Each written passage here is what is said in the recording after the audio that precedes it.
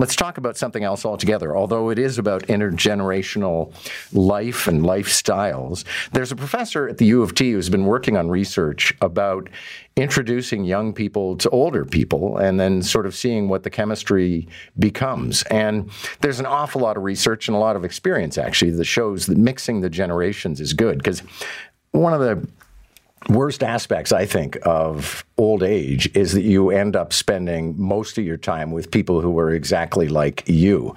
And you move into a home where every single person is elderly. And so you lose that intergenerational magic. Raza Mirza joins us now to talk about their research. It's nice to have you. Good morning. Thanks so much. Yes, good morning. Okay, so was this actually a structured experiment, or is it just sort of something you've been observing in engineering? Well, you could call it a structured experiment, but essentially what happened is for the last few years, I've been teaching this class on health and aging. One of the questions that I ask at the beginning of class to these younger students from the University of Toronto is, when was the last time you interacted with an older person? And I would say that 90% of those students would say, I haven't interacted with one person who's maybe 30, 40 years older than me for 2, 3, 4 years. I actually don't know people who are of an older age, just like you're suggesting.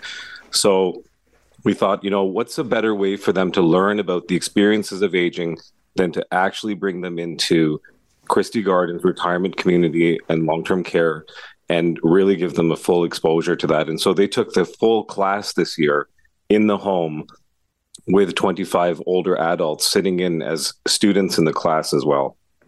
How did it go then? Because I have to think there's two ways of looking at this. You could look at it the lens of what was it like for the older people to encounter and spend time with younger people, but also how novel was it for these young people to hang out with older people who weren't their grandparents?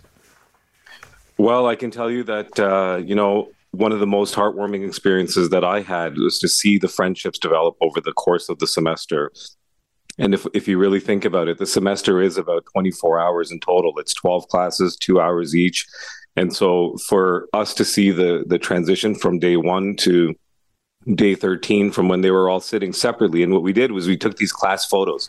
In the first class photo, everybody's sitting kind of separately. By the end of it, they're all sitting together and they're friends and they're hanging out outside of class.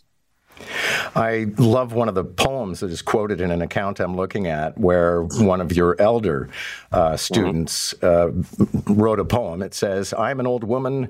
Who do you see? Little old lady, dearie, sweetie, wrinkled, diminished, dried up, auntie, sexless. Would you like to see my sex toys? I'm sure that raised a few eyebrows amongst your younger students. Actually, it did raise some eyebrows, but it also got them to think about things in ways that they haven't. And so there's all these ages, stereotypes, and the ways that we think about older people, and also the other way, older people thinking about younger people. And I think this prolonged engagement that they had, and they were brought together in this very structured way, really opened their eyes to the different experiences and perspectives of people. My mom, in her elder years, was convinced that she and my dad were sort of frowned upon when they went to a restaurant because nobody liked old people. Is that something you've encountered? I would say that there is a lot of ageism in society. I think that there are spaces and places where people of different ages, whether you're younger or older, feel welcome or they feel unwelcome. And that there is sometimes this sort of institutional ageism where, whether it's retail or it's a workplace, where certain ages are valued, whether it's a younger person or it's an older person. And so I can understand why your parents felt that way. And I think experiences like this one that we had in this class really, again, changes people's minds. And after a few weeks, nobody thought about their age. So how do we regularize this? Because, seniors live usually with other seniors and not in an environment where a young person, aside from a relative, would ever come to see them. I think what this classroom, again, highlights for us is what the power of all of these generations together really is and how we can harness that in structured ways. So if you think about places like the healthcare system, you think about places like the workforce, we need multiple generations to be working together and learning from one another and exchanging from one another. I think the classroom setting is really one place also where there can be learning like this. So we're taking this model and we're trying to build a little bit of a toolkit around it so that other institutions, universities, colleges, and high schools can implement programs like this one where older adults and younger people can interact, and we'll move towards a much more age-integrated society is what my aim is. And have your students remained friends with these people? Yes, they have actually. And, on a number of occasions when I've gone to Christie Gardens on my own time, because my colleague who's 89 lives there, I've seen them there on their own, and they're participating in, Dancing with Parkinson's, and they're at the Holly sale, and they're meeting each other for tea and coffee. So they have for this semester, and I'm hoping that they will in the long term as well. Thank you for this. Fascinating work. You're welcome. Thanks so much. University of Toronto professor who's made his, Raza Mirza, who's made his work exploring how to bring older and younger people together and how to make those experiences meaningful. One opportunity for me, if in all the years I spent on radio, there's only one thing that anybody remembers, I hope it's the quote from Sister Helen Prejean, which is, "The greatest gift you can give is your presence." And I can't be the first person to have appreciated after a good long time. I would go and visit my dad, and I'd realize he some days didn't know who I was.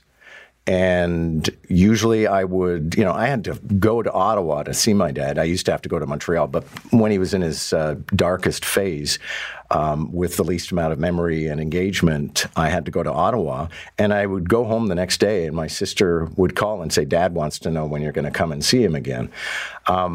It's to just be with somebody can be a big deal.